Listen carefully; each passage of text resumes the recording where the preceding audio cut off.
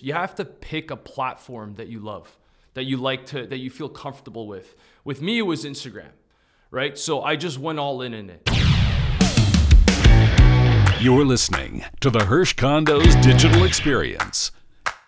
Welcome everyone to episode 30. It's number 30 of the Hirsch Condos Digital Experience. I'm your host today, Jody Litvak, and I am sitting with social media guru and broker from North Capital Realty. This is Corrado. Corrado, how you doing?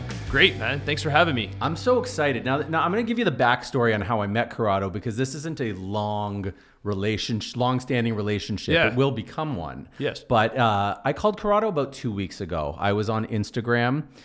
I had come across his page. He was promoting a pre-construction project. And the first thing I noticed when I went onto your profile was that it did not look at all like any typical pre-construction agent's profile. And to top it off, I mean, I guess it's the cherry on top, you had over 120,000 followers. Again, not numbers that are typical, at least for agents and brokers in Toronto and the GTA. Those follower numbers are not typical. So immediately I said to myself, I need to meet this guy. And so here we are. Yeah.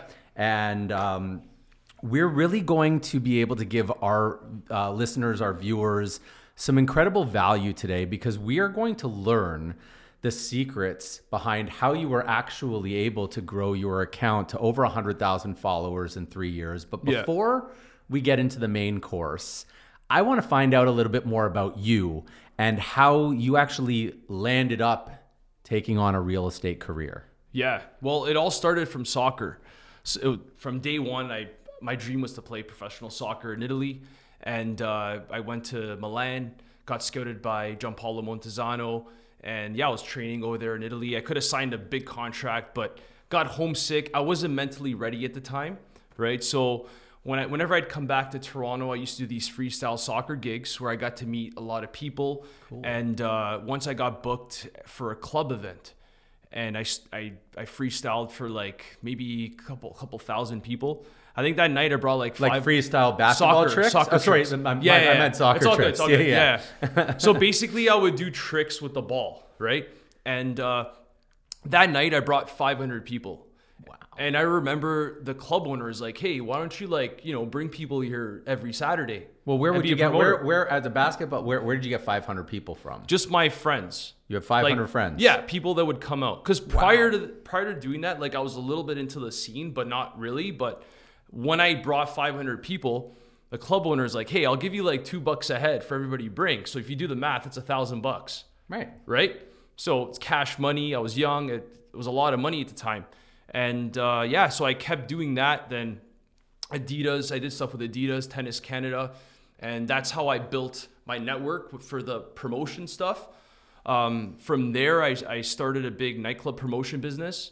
I was throwing events with like over 5,000 people a year. Wow.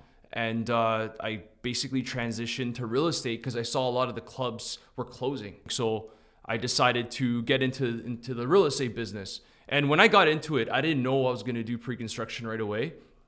I kind of tested it. Like I got my license thinking like, you know what, if I like it, I like it. If not, I'll do something else. Right? Yeah. So I got into pre-construction. It was very similar to promoting. Both businesses complement each other, right? And I started selling volume for builders. So my mentality getting into real estate was that I'm a marketer. I'm not I happen to do real estate because I invested my own money in it, but I'm a marketer and that's what I'm going to do. And if it doesn't work out, I'll just get into something else.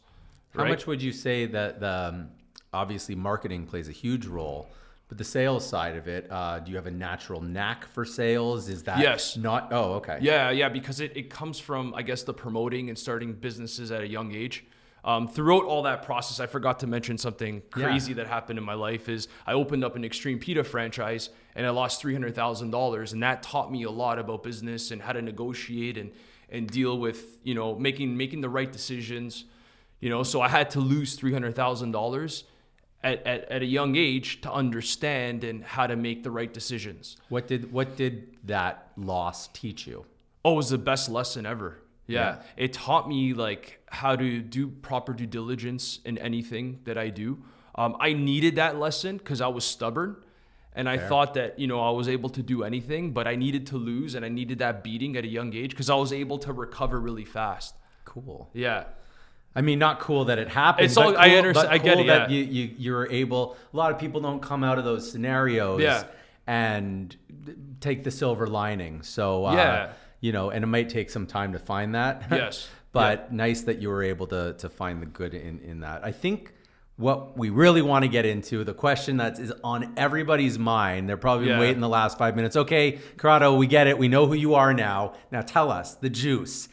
How were you able to effectively grow your Instagram and social platform accounts, but specifically Instagram, to over 120,000 followers in just 3 years? Yeah. You have to pick a platform that you love, that you like to, that you feel comfortable with.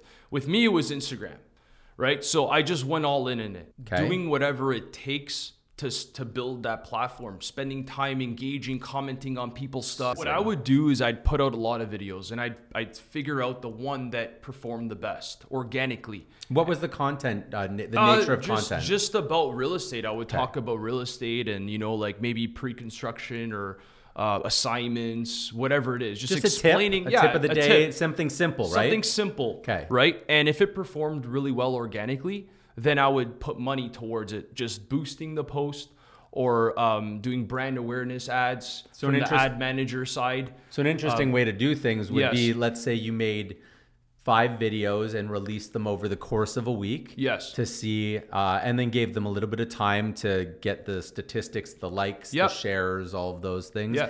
The one that performed the best the following week, you'd keep it running and you'd put a certain amount of ad spend behind it. Exactly, yeah. Well, talk to me, because this is interesting, something you do.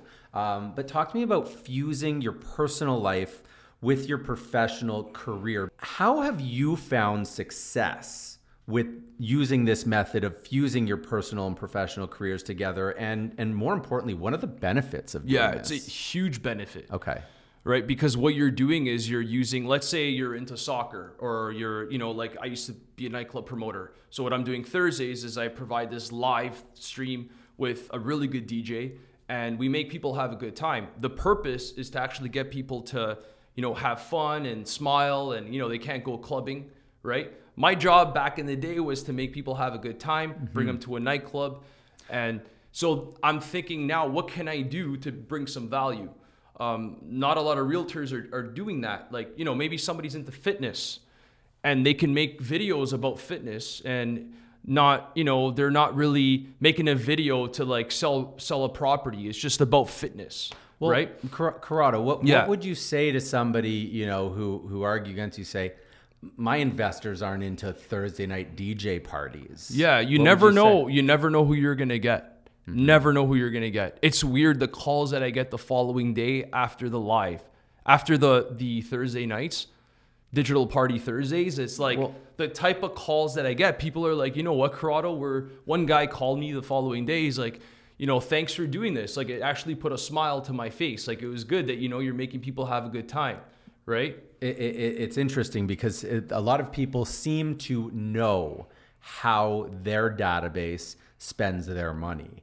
And if that was the case, they would have an upper edge on how to be able to target market and everything. But the truth of the matter is, many realtors out there have databases that start in the thousands, if not go up into the tens of thousands of people.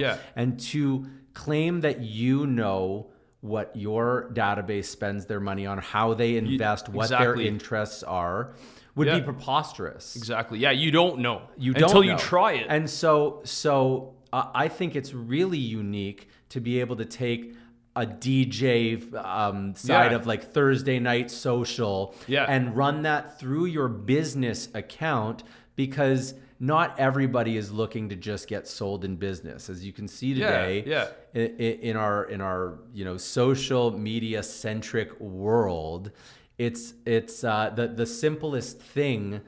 Like Hirsch, for example, a few weeks ago, left his cell phone on his roof Yeah. and then drove away. And then there was a whole story we created about Hirsch's mission to find his cell phone. Absolutely nothing. That we'd have nothing to do with cell phones, finding them, replacing cracked screens, but we shot a story about the adventures of Hirsch finding his cell phone, and he does in the end. And and the amount of response we were able to conjure up from an interesting, funny little personal side of who we are versus a strictly straight business was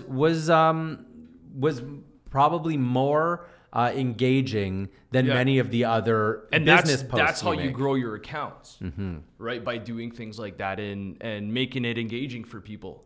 What would you say are the 2 key points for somebody really actively looking to grow their account as organically as possible? What would 2 takeaway pieces be for them to remember? I would say don't focus on growing your account. Like, don't say, I want the followers. Okay. Right? Focus on putting out good content that's different, unique. Think outside the box. And if you do stuff that other people are not doing, then it will click, right? And there's always room for quality at the top. Right? So like a lot of people are like, am I late in the game? You're not. If you're unique and you try different things, that's what people want to see. Right. And at the end of the day, Facebook, Instagram, and all these social platforms, they want you to spend money. True. Right? And that's something that, that you need to have a budget. If you want to grow it faster, spending more money will help you grow for sure on ads and, different campaigns that you can run. Before we go, what percentage of your business do you think you do off of social media? All of it, like majority of it. Like I didn't even have a website till like I don't know, maybe 6 months ago. So like you're saying all of the deals you do typically come from a social media post? Yes. Pretty much. Majority of my deals are from people I know and all my social media stuff. It's amazing. Yeah. Well, thank you so much for stopping by today. Thanks for having me, man. You guys are awesome. This was amazing, amazing episode. It was episode 30, and I'm Jody Litvack signing off. We hope you guys have an amazing day, and we'll see y'all real soon. Later, guys. Peace. Thanks for listening to the Hirsch Condos Digital Experience. Stay tuned for more exciting content. Subscribe to our channel and make sure to follow us on all our social media platforms.